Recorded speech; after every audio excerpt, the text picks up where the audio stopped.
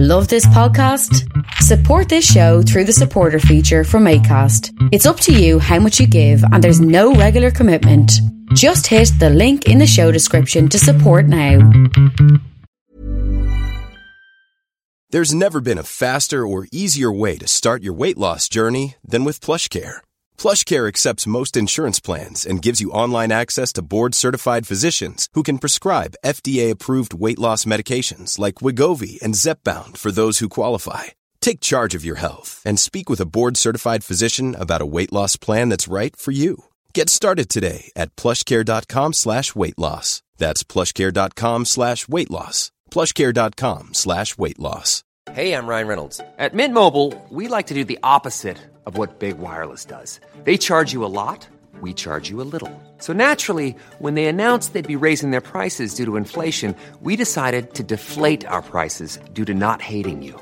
That's right. We're cutting the price of Mint Unlimited from $30 a month to just $15 a month. Give it a try at mintmobile.com/switch. $45 up front for 3 months plus taxes and fees. Promo rate for new customers for limited time. Unlimited more than 40 gigabytes per month. Slows full terms at mintmobile.com.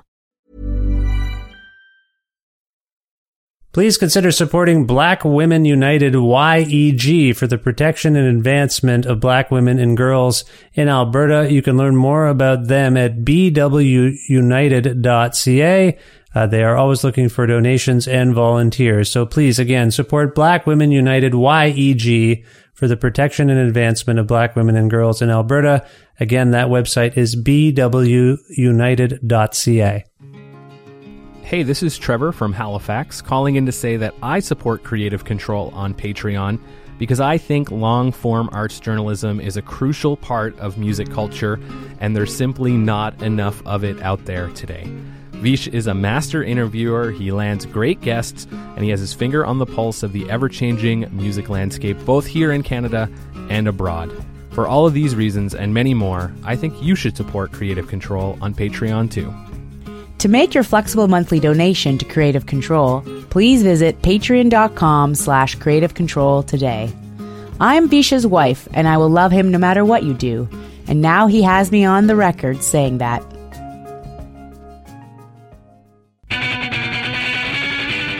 Creative Control with Vish Khanna. Atsuko Okatsuka is a very funny stand-up comedian, writer, actor, and dancer based in Los Angeles, California. Originally from Japan, Okatsuka has been wowing audiences across the world and has contributed to The Eric Andre Show, Soft Focus with Jenna Friedman, Stephen Colbert's animated series Fairview. She hosted her own podcast called Let's Go Atsuko, and Comedy Dynamics released her debut album in 2020 called But I Control Me. On May 27th, 2022, at 6 p.m., she presents her new show, Hi, at the Biltmore Cabaret as part of the Just for Laughs Vancouver Festival.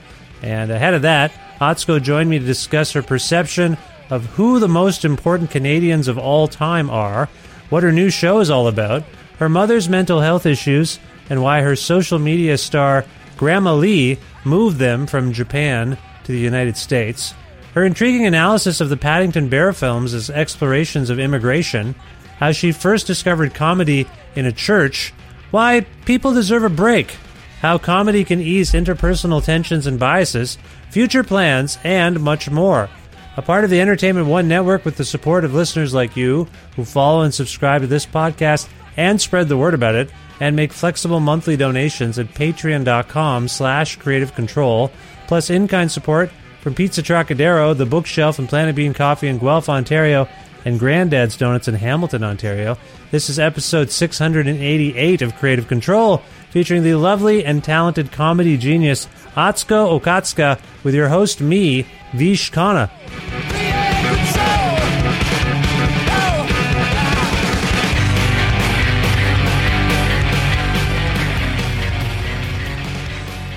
Hi, Atsuko. How are you? I'm good, Vish. How are you? Thank you for having me. Oh, it's absolutely my pleasure. I'm a fan. It's nice to see you. Where in the world are you right now? I am in Atlanta, Georgia. Gorgeous Georgia. Where Justin Bieber gets his peaches from. And then he gets his weed from California. Do you know that song? I'm vaguely aware of the Biebs because he's Canadian, and I have to know everything he's up to. Just it's like a thing you have to do. They check in with you here at the government every 6 months. Wow. Are you up on the Biebs? So I'm aware vaguely. Yeah. Of course. Yeah. I mean, you have way more heroes than just like a couple. You know what I mean? Or is it that few that you have to celebrate every Canadian that's made it? It's an interesting point you raised because I'm always curious about other people outside of Canada, their perspective on who exactly our heroes are. So we've mentioned Justin Bieber. Yeah. That's ironclad, absolute hero in this country. Basically he's going to be on our money in like 20 years. Who else do you think of as Canadian heroes? 100% Drake and like Celine Dion, right? That's yes. Drake and Celine Dion are absolute heroes. Yeah, you seem to be gravitating towards our musical heroes. Did you know one of our citizens invented the telephone? No. In fact, I think we tried to erase that from history books here. So we wouldn't know that. Alexander Graham Bell invented the telephone, and everyone wants to talk about Justin Bieber when it comes to Canada. Come on. The telephone. That's a big deal. Yeah, I mean, I'm recording my voice on one right now. Yeah. He didn't invent the cell phone, but the idea that we can talk, right, like this. In a way, though, didn't he invent the cell phone? If you invent the first version of a thing, he did. It's all an adaptation of that. So we got him. James Naismith invented basketball. Invented it, the sport of basketball. Yeah. Oh wow. Okay. Again, in our history books. I think we just crossed out the name and just like put Michael Jordan or something. that is some imperialism there for sure. Something going on there. That's weird. Anyway, no, it's nice. Have you been to Canada much? Have you traveled up here? I have never been there. Not a single time. Oh my goodness. Not a single time, because the first move the big move was from Japan to Los Angeles, and it was kind of forced on me. I didn't know I was going to stay there for that long. I was told it was going to be a 2-month vacation by my grandma. Some would call it a kidnapping when you do that. And then we overstayed our tourist visas, so I was undocumented. I couldn't really leave the country if I wanted to come back. So what I'm saying is that move was so big and I think traumatic that I was like, I'm good. I'm just going to stay here for a while. So I didn't really travel that much, like when I was like 10 to 17. But yeah, that's why like now it's like full circle, this is my home and I get to go to like Vancouver for the first time, Canada for the first time. So that's cool. Very exciting. Yeah, that is exciting. And for what it's worth, as far as I know, there's a lot of Japanese immigrants there and Chinese immigrants. There's like a lot of people there that make the city what it is. It's a very vibrant, multicultural city by our accounts. Have you heard that about Vancouver? I have, yeah. I have been told, eat the Asian food. By one person. Sometimes I have to be careful. I'm like, I'm making such a broad statement. It's such a bold statement. You got to eat the Asian food. It's so good. Yeah. And I know it's true, right? I think I've seen articles and stuff to support what I'm saying. Yeah. But mostly when I say people have told me, I'm talking about one person. Yeah, no, absolutely. Yeah. Absolutely. We did start, but it's okay. This is going to be a part of the process. Thank you so much for rushing back. That's my husband who rushed back. Yes. Hi, y'all. Thank you, Ryan. We decided to start. Nice meeting you. Thanks, Nice meeting you, too. This is Vish. Hi, I'm Vish. This is Ryan. Very nice to meet you, Vish. Yeah, thanks for... You have great hair for a podcast. Oh, thank you. Yeah, I get a lot of compliments on it. I'm going to chop it all off soon, I've decided. Really? I cook and there's hair everywhere in the house and the food. I can't handle it anymore. But it is... I mean, I think people like the color more than the shape of it, People enjoy the salt and pepper. I was used to be known as the brown George Clooney by one person. Just to follow up. One person. Is that your wife? No. She would never call me the brown George Clooney. I think it's the same person that told me, eat the Asian food. in Vancouver. He's in Canada. This is for Jay Felder. Oh, nice. Well, who doesn't love a post-pandemic rebrand? Yes, exactly. That's what I'm going for. Yeah. All right. Well, thank you. Y'all podcast. I'll see y'all in a bit. I just got the AC off. Oh, thank you so much. It's going to be warm and muggy in there, too. Look at that. All the tech help you could possibly need. That's great. As you can see, Vish, I am not the adult in my family in this relationship. I said boldly, this AC that's running behind me, I have no idea that you can't turn it off. You just can't. I make bold statements like that. When you get married, as you have talked about in one of your bits, you become more childlike somehow. I mean, I'm paraphrasing, obviously, but I think that's probably true. You do become more childlike. Well, I was already childlike. That's why I think I gravitated towards marriage. So it can go either way, too. You know what I'm saying? Yeah, absolutely. Yeah.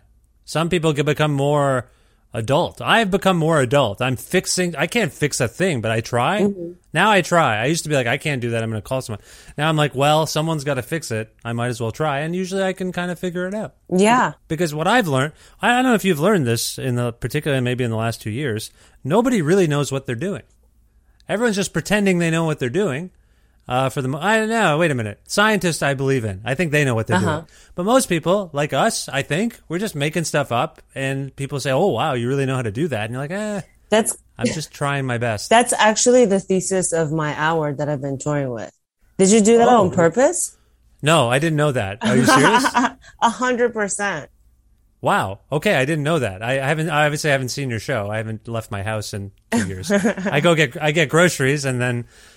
yeah, that's pretty much it. So really, what do you want to expand upon that? I don't want to spoil your act for those who are about to see it, of course, but why did that come to mind for you? Because I am childlike, stemming from what you said about, my bit, like getting married is the childlike thing to do versus being single. Because when you're single, you're just way more adult. You have to get to places on time. You have to, be interesting. You have to, right? All these things that you no longer have to do when you're married, right? Yeah. You have to look out for yourself, when you're single. And so it's this, I always like to, on top of talking about, we're all trying our best, I always like to sort of, highlight the underdogs. So even though I'm married, I'm always going to spin it on its head and praise those who aren't, for example. And because, I am childlike because my upbringing sort of, I think, stunted me as an adult. I'm like a 12-year-old in a 30-year-old's body. Mm-hmm, and I think maybe a lot of us feel that way. And so, yeah, there are big parts of my show where that's sort of like the theme, the unspoken and sometimes spoken theme, which is like, we're all trying so hard, in this life that we quite didn't ask for. Well, there's the trying hard, which I support and appreciate. It's where I get confused is the people pretending they know how to do things that they don't. And again, that can get you really far. And ideally, you pretend so hard that you actually do learn how to do the thing you're pretending. But that's where I encounter that more now, where we have a newer house and we had some contractors come in and it was clear that some of them knew what they were doing and some of them didn't. And so you end up in this sort of like craftsmanship. What happened?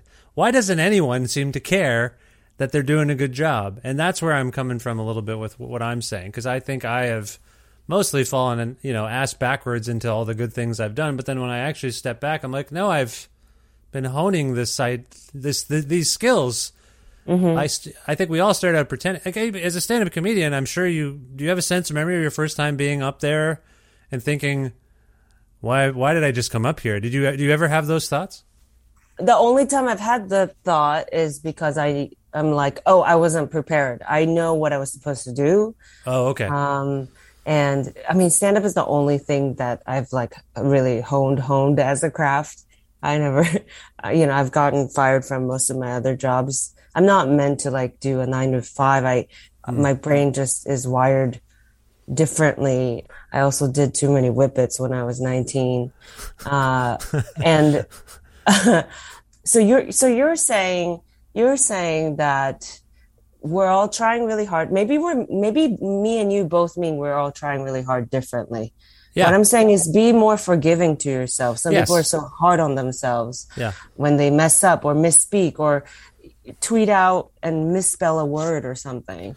But like, give yourself a break. Mine comes from that sort of, give yourself a break. Our parents didn't know what they were doing either. And their parents didn't know either. That's why we're in therapy.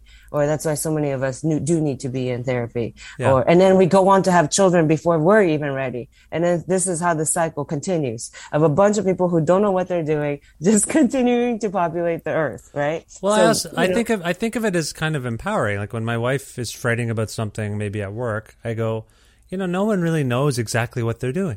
We're all just kind of, even the top experts, they sort of know, they have principles, but they're wrong. Everyone's wrong sometimes. It's not even meant to be disparaging. It's more like nobody's perfect.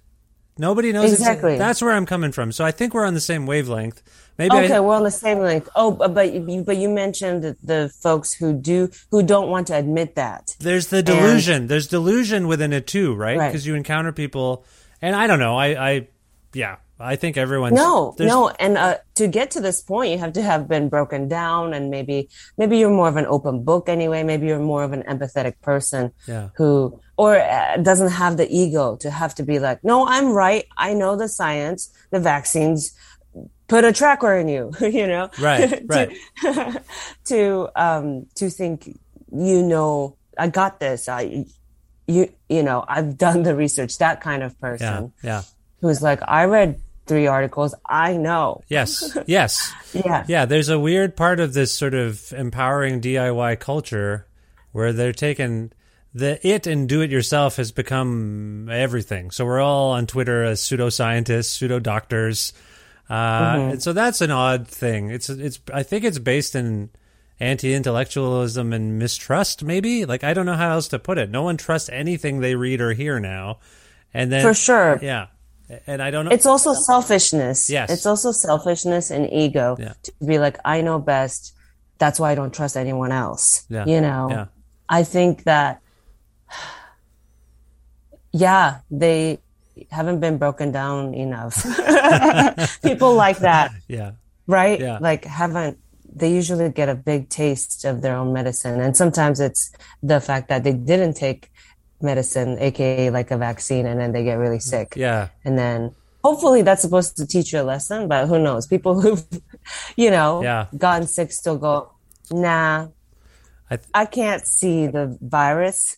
If I can't see it, it's not real, because I read. Yeah, it's a really weird time. So you, just going back to a few things you said earlier, if I heard you correctly, you moved to LA when you were around 10 years old. Is that what you were indicating? Yeah. Mm-hmm. Okay. And you mentioned your grandmother, who your grandmother is something of a celebrity now. Is that fair to say? You interact with your grandmother a lot, and is that fair to say? Yeah. She's like my. I call her my best friend. She raised me.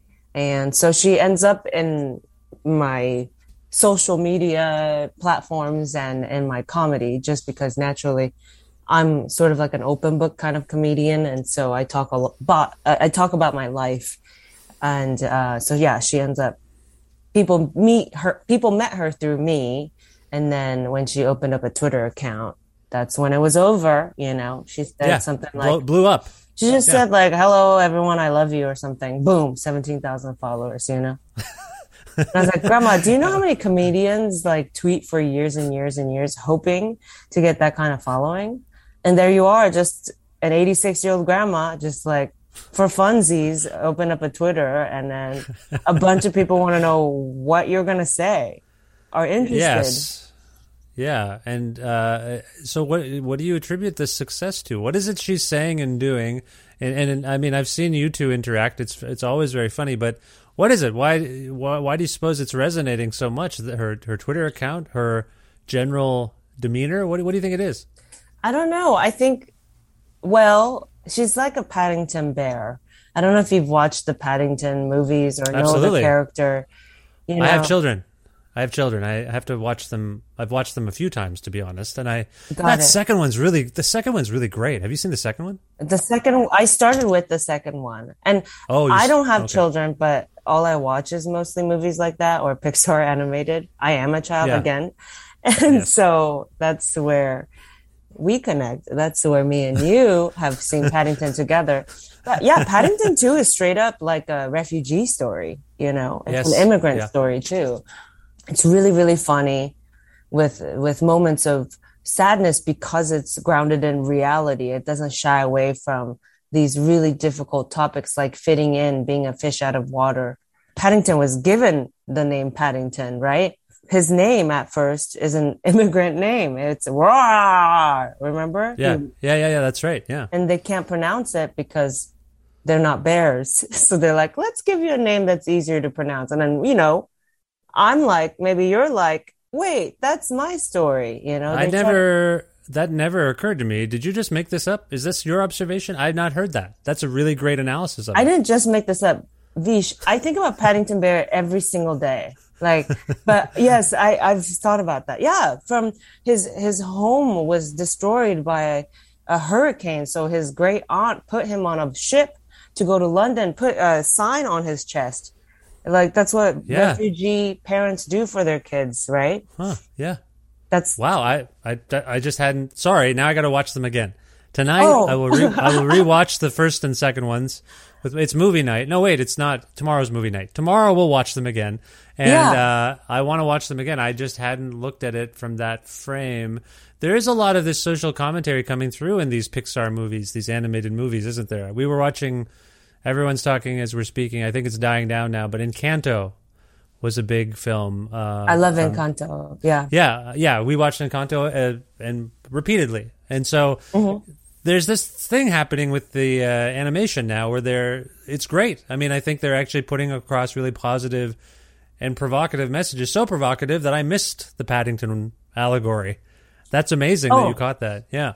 Yeah, no worries. But it's like that. My grandma, someone like me, we are funny on the internet, and my grandma to people represent this sort of wholesome sweetness like Paddington Bear, and it's so funny, right? Or maybe it's ironic. There's this 86-year-old woman who wants nothing to do with the industry or Hollywood industry, yet here she is online just being herself, right? It's this balance of sad and funny, because the humor is rooted in some pain and trauma. Yeah, 100%. Yeah.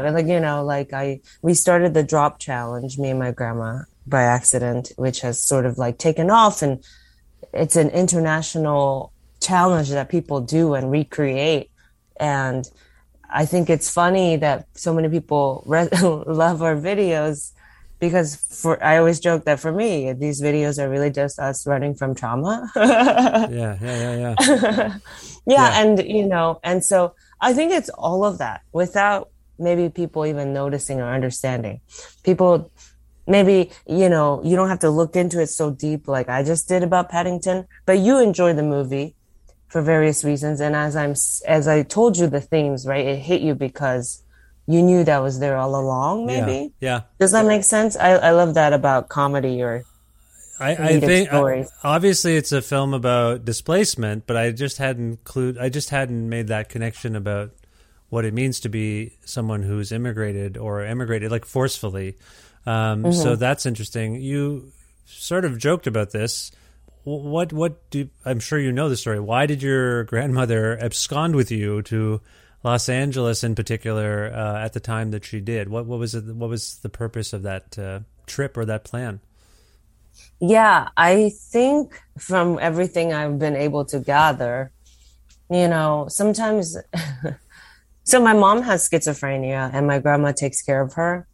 And it was just a desperate act to see if maybe it was the environment that we had to change up, So we were living in Japan. My mom is Taiwanese. My grandma is Taiwanese. I'm half. And, my mom's been mentally ill and she had schizophrenia there too.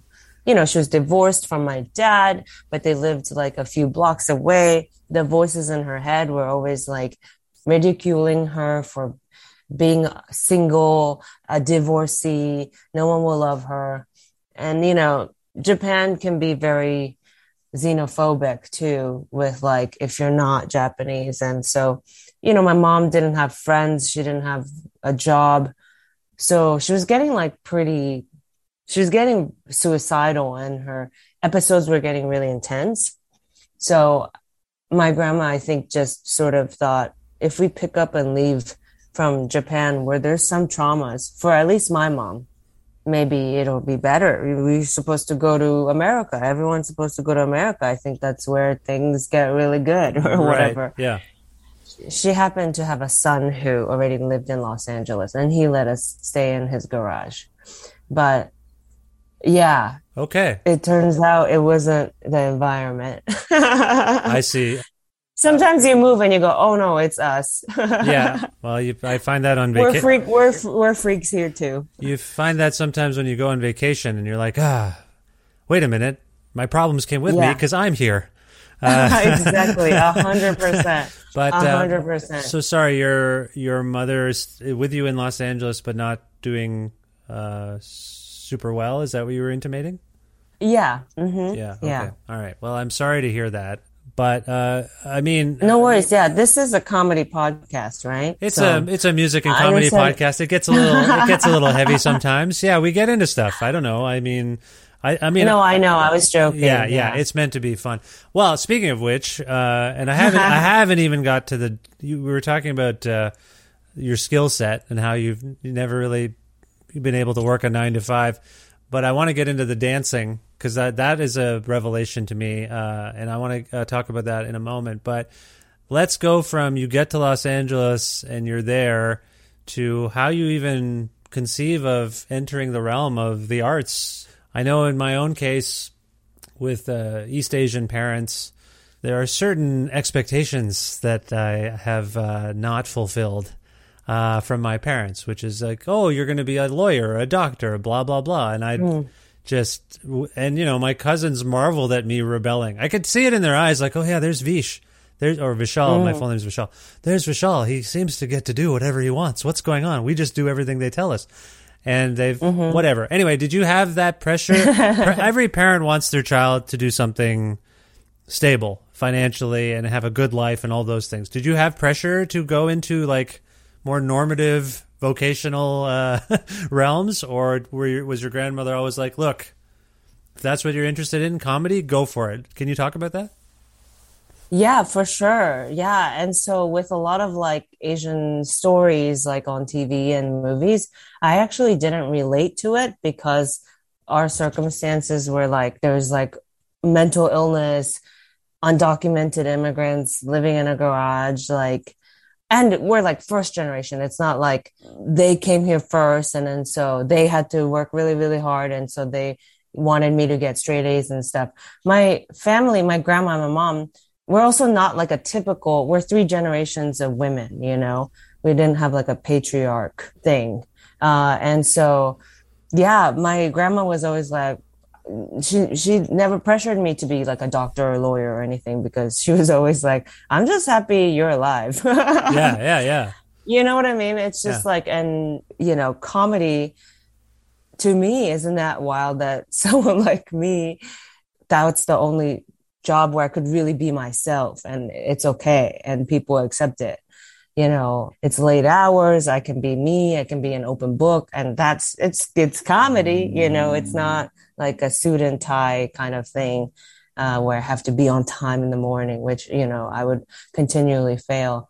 And I think it's something my mom and grandma, or especially my mom, didn't have. My mom was trying to fit into this society, right? When she had, unfortunately, for lack of better words, like limitations because of like her brain. And if she was able to find something like the arts, I think it could have really saved her. And she does love the arts, strangely enough. It's just, you know, she's older now. And it's, anyway, I'm trying to live the life that maybe my mom could have lived in a way a little bit too. And, so comedy, I just found it, you know, I was going to church because, you know, when you first go to a country, churches really come and that's how they get you. They go, oh my God, you just got here? You must need friends, right? Come join the church. Some sort of Christian denomination sought you out? Yeah. Yeah. That my uncle was already going to. Yeah. And so we ended up in church. And then it was during like a sermon that one of the kids like passed a DVD down to me in one of the pews and was like, this is stand-up comedy. Just go home and watch it. like we were like having sex or something. Like it was so Wait a minute, bad. this kid just had like a trench coat with the DVDs all aligned on the side, and he's like, "I'm going to go to church and spread the word of the stand-up comedy." That's amazing that She was the stand-up comedy dealer. Yeah, exactly. What was on the DVD? It was Margaret Cho, Notorious Cho, her nice. tour. And I watched that. I popped it into the DVD player in the garage, and my mind was blown that was an art form. That was a job. And it was like someone who looked like me and, holding her ground by herself. And people are laughing. People are with her. People are learning things with her. People are maybe like feeling the emotions as she goes. And I thought that was so cool. So that's kind of when I first met like English speaking stand-up comedy, Wow. So how old were you then exactly? You were like 11, 12? A little older, maybe. Like, okay. Yeah. Yeah, maybe, I don't know, 13, 14. Okay. So does this take you down a road of like, okay, what else is out there? Are there movies or anything that were formative at that time? Like, I mean, full on comedies? Gosh, yeah, movies. This is a little later, maybe a lot later. Yeah, I don't know. White Chicks is like hitting my head right now. Like it's coming to me. But the Wayans brothers film. Yeah. Yeah. Maybe I didn't watch movies as much. I was like an internet head. I was always online, like trying to chat with strangers. Right. You're probably a lot younger than. I always forget that everyone's younger than me, and they've had different experiences with the media because it's mostly internet stuff. So okay, so you develop an interest in comedy. When do you start to manifest this idea that you could do it, and how does that take shape? Like 3 years ago. No, I'm just kidding. Well, I mean, because you're always like hoping, right? When you first start out, so rarely people do this. Where like a year in, they're like, "I'm meant to do this." Maybe even the first time, some people are like, "I'm meant to do this." Well, the self-confidence in me had to take a while to really, really build because I just had such a little faith in myself just because of like the circumstances I grew up in. I was like, do people even want to hear me talk? Like my story? I don't know. It's so specific. Maybe I'm a freak. Maybe I'm not relatable. It takes that kind of talk. It takes a long time to get out of your head. Yeah. And so I started when I sort of like flunked out of undergrad, and I had just gone through my first ever big breakup. And it's kind of when you feel low like that you go, oh, this is a good time to try what I've always been wanting to try. Interesting. Because like, yeah, that's how I see it. It's like, well, you might as well do it when you're low. It's a good call. I think most people when they're low don't feel like doing anything. It's interesting that you had the wherewithal to be like, I'm going to take this lowness and turn it into something. Yeah.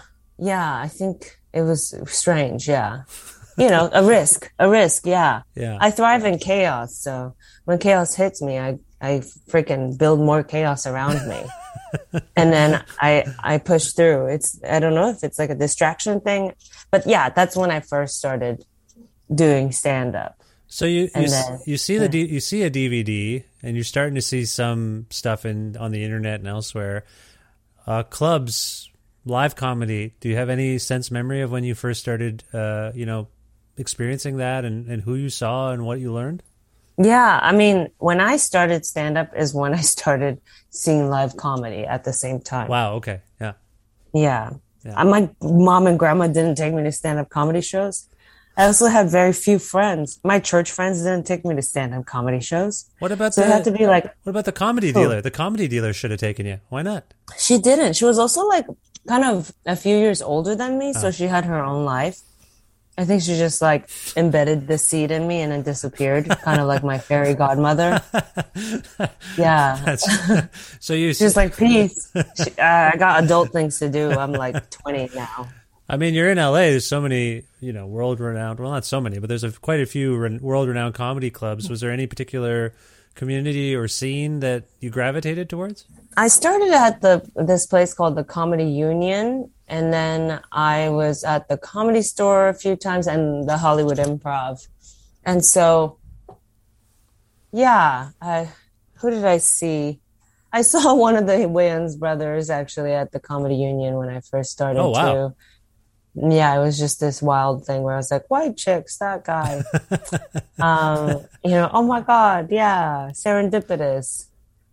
Nick Swardson, I saw at the Hollywood Improv. Who else? Oh, Sean Polofsky. It wasn't like huge people. I didn't even see like Margaret Cho around during that time. I just Right. thought some of these people were like unreachable and they were on another planet or something performing, to watch that's Robin when you Williams. I have to be yeah. on another planet. Huh? I was just going to say, when you start to go to see things Mm-hmm. and be a part of them, that humanizes it, doesn't it? Like you're like, it's always just been mediated, so it doesn't seem real. I had this Mm-hmm. experience with I tell the story, like when I was a kid, I was really into the Beatles, and I thought they were superheroes. Right. But then I was reading a book about them as a kid, and at one point it's like Ringo was sick. So they had to get someone to play drums on the little leg of a tour. And I was like, Ringo got sick. They got sick. Like, I thought they were like, not even human. So Yeah. I think when you go to a comedy club and you start to see the Wayans brother, like, oh, that's the person from TV. They're actually real. Do you think did that make it real for you? Did that make comedy more real? Yeah, that's a good point for sure. Yeah. And them having to take a second to like look at their notes and stuff, Right. Yeah. Or maybe be like, oh wait, that wasn't supposed to be like that. Let me try that again. And you're like, oh yeah, human peoples, Yeah, absolutely. So when you were at the Comedy Store, for those who don't know, the late owner was Mitzi Shore, kind of a notorious and infamous figure and a tastemaker. If she didn't like you, you didn't get on, but if she loved you, you always got on. Did you meet or interact with Mitzi in any way, or was that I after your time? didn't. No, Yeah, okay. I didn't. Yeah, it was sort of like independently produced stand-up shows, I think, because there's producers that will put together shows there too. So it was through that I was doing shows there. Yeah. But I'm mostly, and then I found like the theater sort of doing comedy in theaters, like at Largo and stuff, which is Right. where my home is. I don't know if you know that. I do. world. I know of it. Oh, okay. But I Okay. know little bits, but maybe people listening don't. So it's good to specify. Yeah.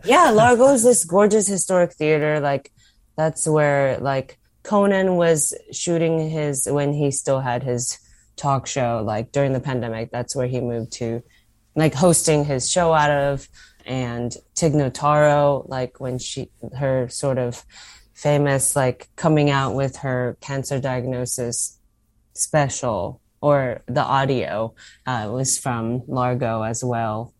Was it? Oh, I thought the audio was from some club in like the Midwest for some reason. But Oh, then maybe it was the Midwest, but she's at the Largo a lot, so Yeah. maybe I'm getting that mixed up. I could be getting it mixed up. Don't listen to me. I don't know what I'm talking about. But I feel like I feel like that first Tig thing was sort of impromptu or something. But maybe she did come right from the diagnosis and went right on stage. Anyway, I thought it was sort of like not planned as a recording, and then it ended up being this revelatory thing. Anyway, do you have you intersected much with Tig?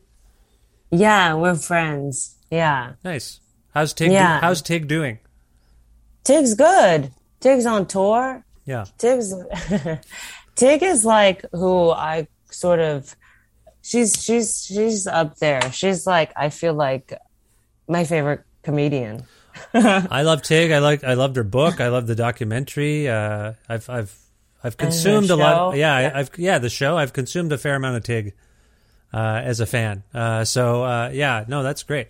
You're on tour, right? Like you're in Atlanta. What is touring like during a pandemic? By the way, I haven't even asked you the sense, because I'm supposed to go on a trip next week to visit my family in Ontario, and I'm dreading it because I don't do I with the mask on the plane the whole time. Have you been mostly grounded during the pandemic, or have you been circulating? Yeah, I started circulating September of 2021. So, after the vaccines were available. Yeah, so it's sort of like pretty normal here, I feel like, to be traveling and just being like, the masks work.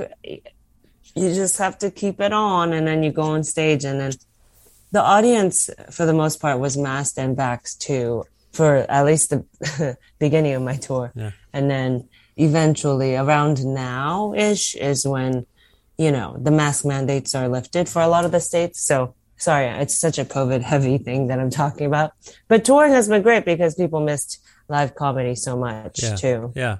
And so getting to meet the fans that I sort of like amassed a lot during the pandemic mostly. So it's been cool. It feels very like, oh my God, we're all real.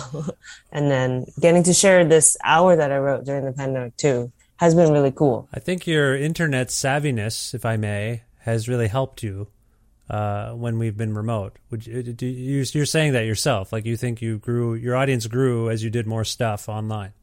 I think so, yeah. And I think, and I talk about this with Mike Birbiglia a lot, who I tour with right now. And it's this thing where when everything shut down, right? Like there was this sort of conversation going around within communities of color and marginalized communities that were in comedy or in the arts, where we were like, okay, now that everything's shut down, venues are shut down, arenas are shut down and stuff. When we start over, is it going to be this thing where they just start with white guys again? Yeah, right. It was this conversation where we were scared, where they would go back to what sells. They would go back. Are we starting from ground zero? Because they don't want to take the risk. Like, let's just do who sells. It's the white guys. We know them. Yeah. Is the Laugh Factory going to go back to an all white guy lineup? Because it's just, they know it's just what they know. And, in the past, it was already like a little hard, right? To get your foot in. It's like, oh no, we already have an Ali Wong. We already have a Margaret Cho. Right. It's this thing where we turned online, and then we continued to write jokes. We continued to perform on Zoom and continued to like hone our craft. And so it was this weird thing where the pandemic actually, I think, was great for comedians from marginalized communities. Yeah. There were some people that really like sort of took off, that ended up in like JFL New Faces and stuff, and Variety's Top 10, where literally it was like folks that they chose from seeing on Twitter or Instagram, because how were you weren't going to be able to choose by going to shows. There were no live shows. Yeah. So it was this thing where online was our friend. Mike Birbiglia calls social media platforms, is it a meritocracy? My grammar. Yeah, that's the word. That's the word. Yeah. Okay. Yeah. Where the people show you, right? Mm-hmm. The people show you, instead of like a gatekeeper, one comedy booker at one comedy club deciding who gets in or not, which creates this system that's not so fair necessarily, right? Yeah. But the people online will show you. Right. I'm funny. I can tour. My fans will meet me there, and I have the numbers to prove it. Does that make sense? No, it is. It is absolutely. I built an audience that watches me every single day, and they know me, they love me, they relate to me, and so it's this kind of weird, beautiful thing where then I was able to take it live, take it back out live, and apply it there. Yeah. Has living through a pandemic and being an American and traveling through America taught you anything about your people and your country? Because we are all learning about ourselves and we're all learning about our political leadership and all sorts of things. You said it earlier, and I think it's true. When we keep the masks on and when we are diligent about the protocols, we seem to be doing better. Do you have any perspective on why it gets taken away? Why there's this cognitive dissonance every day? Like, I think that's what I'm frustrated with. I'm not afraid as much as I am angry all the time, or low-level angry. It's just like, why can't we just be consistent and behave in a way that serves everybody? Do you have are you having any perspectives on that as you move around the country and have conversations with people about where they're at with everything that's gone on the last couple of years? Yeah, it's this hard thing. I mean, it's kind of coming back to what we were talking about earlier, right? Like people who are like, nah, I'll do my own research. Nah, I know this. It's this like sort of selfishness where it's like, I don't trust other people's info. I trust mine sort of mentality. It's probably a culmination of things. I mean, from traveling around, I've really only met so many like-minded folks because they come to my shows. Right, you know? right. You're in little vacuums as you travel because everyone's kind of the same mind. Yeah. Yeah, it's the weirdos that come out in whatever city, whatever town I'm in that like me. Yeah. And you know, so it's harder to get like that kind of that perspective, you know. Yeah, I mean, that's just my guess is that like you're just not thinking about others. Yeah. A ton of people never did. It's just easier to be that way now. You can be that way. It's a whole party. But there's no, you know? there's no shame or self-awareness about hypocrisy. That's the thing I don't like. You used to be able, like a comedian could say a thing and maybe your friend would say, hey, that's what you do. And the person would be like, what? Do I? Oh, I didn't know that. And maybe it hurts, but you're like, okay, maybe I am like that. Maybe I'll think about that behavior a little bit. I feel like no one cares about shame and decorum. And they're like, yeah, whatever. Screw you. I don't care. I'm just going to do whatever. Right. So there's something wrong. There's no moral compass. That's what it is. Like you can't shame someone or confront them with the truth and have it sway them. And that's a weird part. Yeah. I feel like your country is the leading manufacturer of whatever it is I'm describing. But we have a lot of it here in Canada and elsewhere around. It's also spreading this sort of lack of moral fortitude. So I don't know. I get frustrated. And I look to comedians sometimes for that release valve, but I'm not getting it as much because everyone's just like, yeah, what do we do? Like, you know, so it's not a question as much as an observation. I don't know if you and your comedian friends talk about like, what do we do? Like, how do we talk about this? I will say like personal stories and then being able to make people laugh, not on these issues, do sort of like start to create like a bridge because I know I said it was like a bunch of people who come see me who wanted to see me, but then there is like the offshoot like husband who didn't know who I was or like is more conservative or like some random guy who saw there was a comedy show happening and have come and these guys have been different like and conservative and maybe not even like wanting to wear a mask during the show and stuff. But as you get them laughing, it's this wild thing where at the end, they're like, I didn't know what I was walking into. I don't even like comedy. And, you know, like, and then we'll say something weird, right? Like, nah, you're a girl, you know, that kind of thing. So wild. Like, you know, I don't typically, girls can be funny. You know, they say weird things. They say weird things. Yeah. Where I assume maybe they would be the type that's like, I do my own research, you know, but at least that little nugget of them will go home and be like, I found a girl funny today. Huh? What else did I not know? And I think even that little bit of like blowing someone's mind can chisel away at that stubbornness of being like, no, I don't care about anybody else. You know, it's this, you have to do it gently, which is annoying.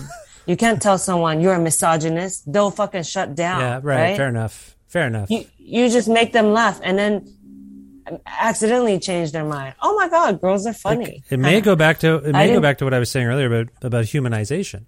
Yeah. I think totally. I do think like the internet. I like the internet, and I know you were just saying the internet's been great. But there are people who think, well, most of our current ills are caused by the internet, which I think is a shorthand way of saying we've dehumanized ourselves. Because the things we used to say, the things that people would be like, put in the YouTube comments, they're now saying to people to their face. And it's weird. And then they get the human reaction. And I hope it changes. Oh, yeah, I probably shouldn't say the thing I usually say online to the person in front of me. Anyway, it's a... For sure. No.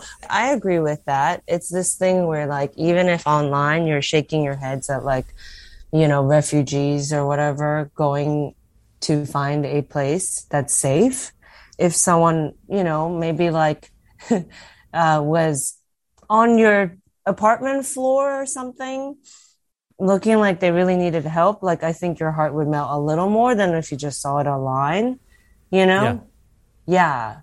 Maybe people haven't had enough face-to-face time with people and seeing their stories instead of just reading headlines, you know? Yeah, and there's something sound going bites. on. Something going on here, and I appreciate comedians trying to navigate this. I always look to comedians as being like the truth tellers and maybe cutting through the noise of things. So I just want to say I appreciate you and your craft. Oh, thank you. For the insights that can be provided. I alluded to the fact that there's dancing in your life. Mm-hmm. And I've been bookmarking it until we come back to it. Well, I saw online recently on your following you on Twitter that there's some sort of choreographed dance stuff that you revealed at a comedy show recently, I think. And then when I did some more digging, do you teach dance? Like dance is a big part of your life too, is that right? Yeah, no, I used to teach like a dance fitness class. I don't teach currently. You haven't done it? Oh, yeah. Okay. Yeah. Dancing? How did you get into dancing? I took classes here and there as a kid throughout, but it wasn't till high school where I was trying to find like friends and community as this undocumented girl. I just had a hard time making friends, and then cheerleading took me in because I just on a whim auditioned and then got in, and so those girls took me in, and so it was out of survival. Sometimes you go, what am I good at? What community? Because stand-up comedy, that's not really like a community when you're like 16. For some people, yeah, if maybe they were able to find it. But I was sort of like weirdly sheltered and weirdly hid from the world. Yeah. So, again, I wasn't going to comedy clubs and watching shows.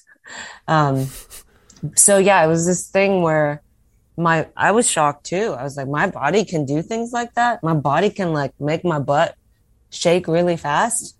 With this body of an engineer that was passed down to me from my father, like, these shocking revelations.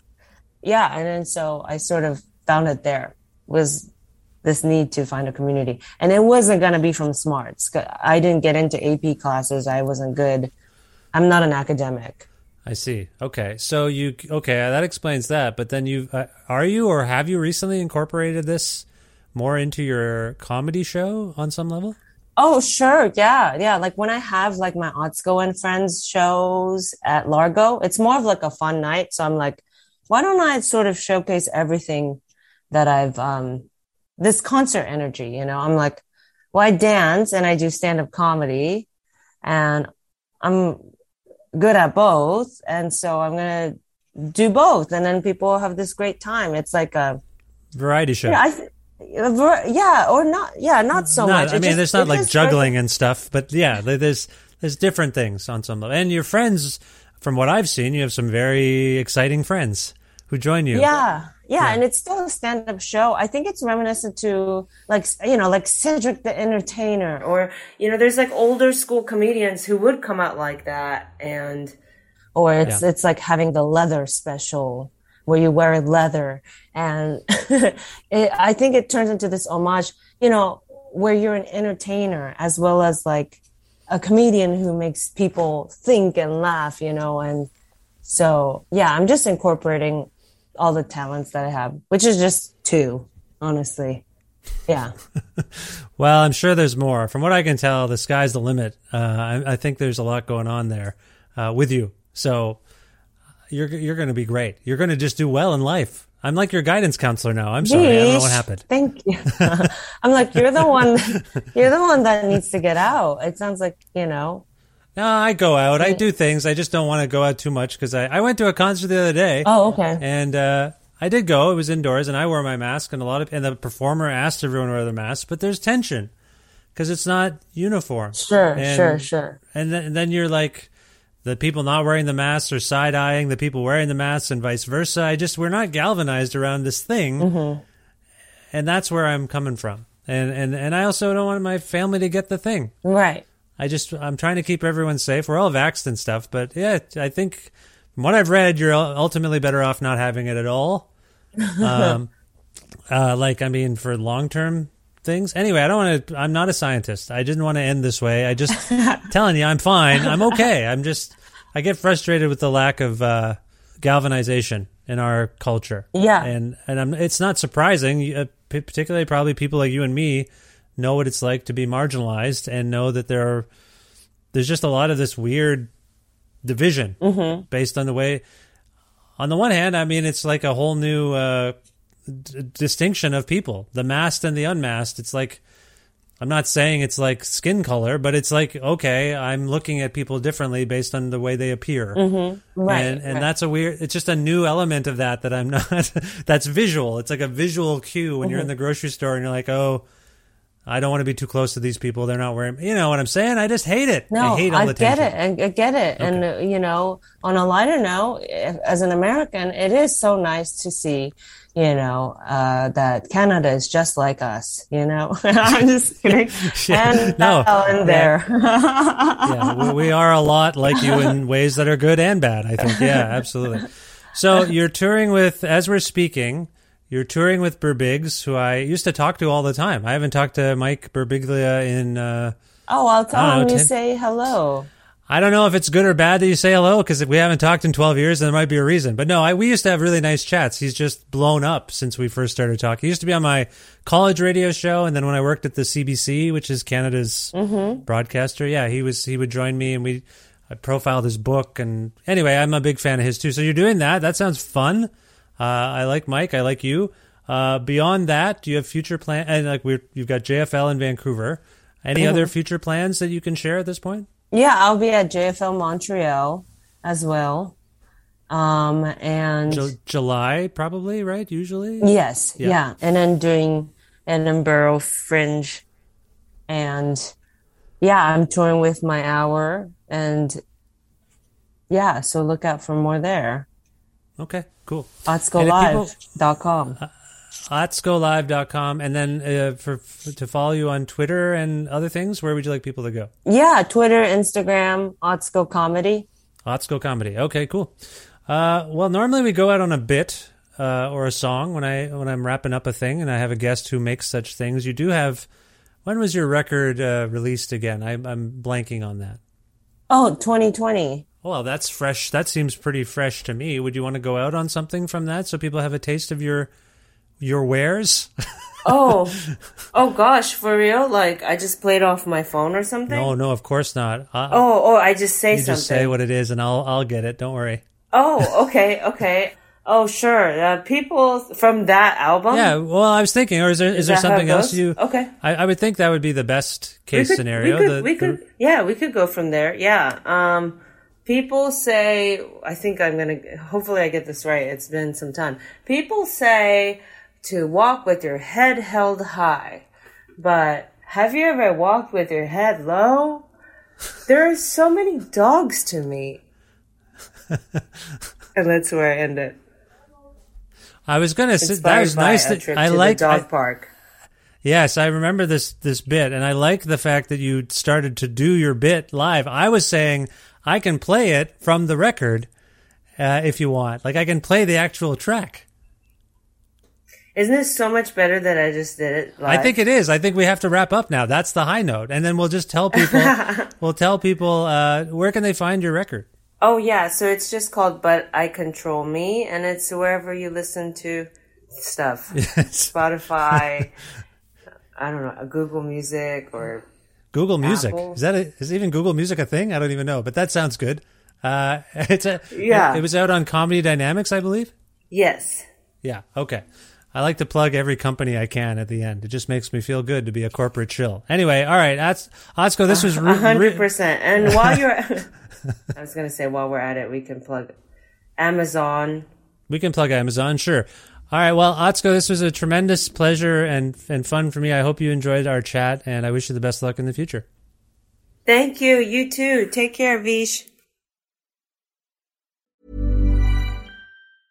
Hey, it's Paige DeSorbo from Giggly Squad. High quality fashion without the price tag. Say hello to Quince.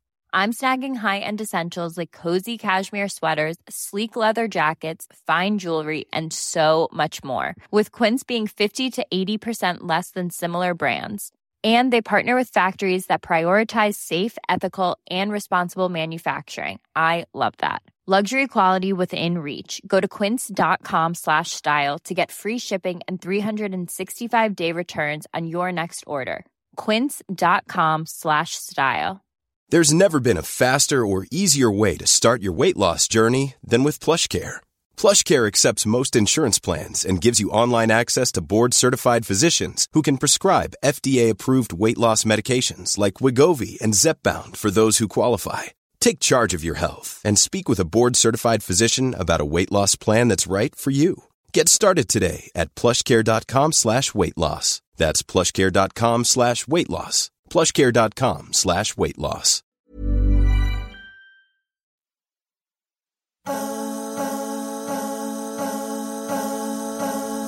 Well, that was so fun. I met someone new on the show. It's nice to meet new people doing this show.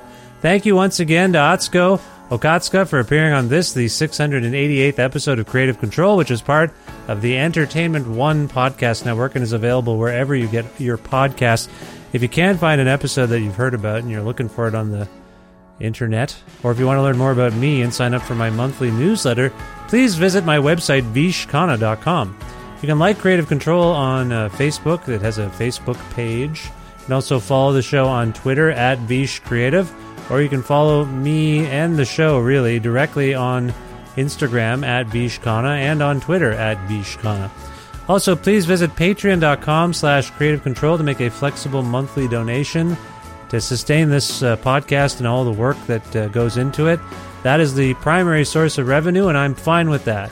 If you out there like this show and you want to throw some money at it to keep it going, what more can a person want or ask for? $6 or more a month grants you access to exclusive content. Some of it's derived from new interviews. In fact, there's a little bit of OT, very short, with Atsuko that you'll hear if you become a Patreon member, if you're not already. But yeah, sometimes I get stuff from these new interviews. Sometimes I go into my audio archives and post those things on the Patreon page. And also, if you are a loyal Patreon supporter and interested in receiving a Creative Control t-shirt, just message me on Patreon and I'll get you one while supplies last. Again, you can learn about all of those things I just said at patreon.com/Creative Control, and I thank you in advance for your support. Speaking of thanking people, thanks again to Pizza Trocadero, The Bookshelf, and Planet Bean Coffee, respectively, in Guelph, Ontario, and Granddad's Donuts in Hamilton, Ontario, for their in-kind support for this show. Thanks, as always, to my friend Jim Guthrie. He lets me use some music of his on the show. You can learn more about Jim and his world of song at jimguthrie.org. And finally, thank you for listening to this episode with Atsuko, and I hope you'll check her comedy out. And if you're in the Vancouver area, head over to Just for Laughs Vancouver to see all the stuff they've got going on there.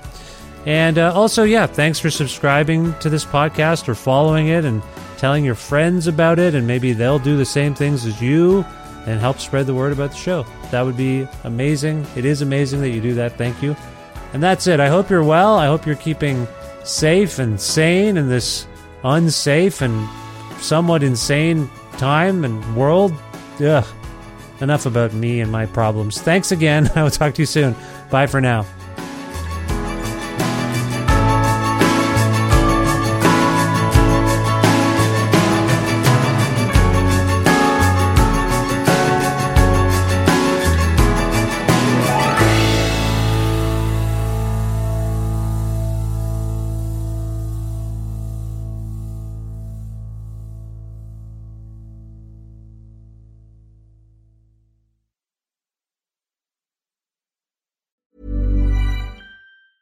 Planning for your next trip?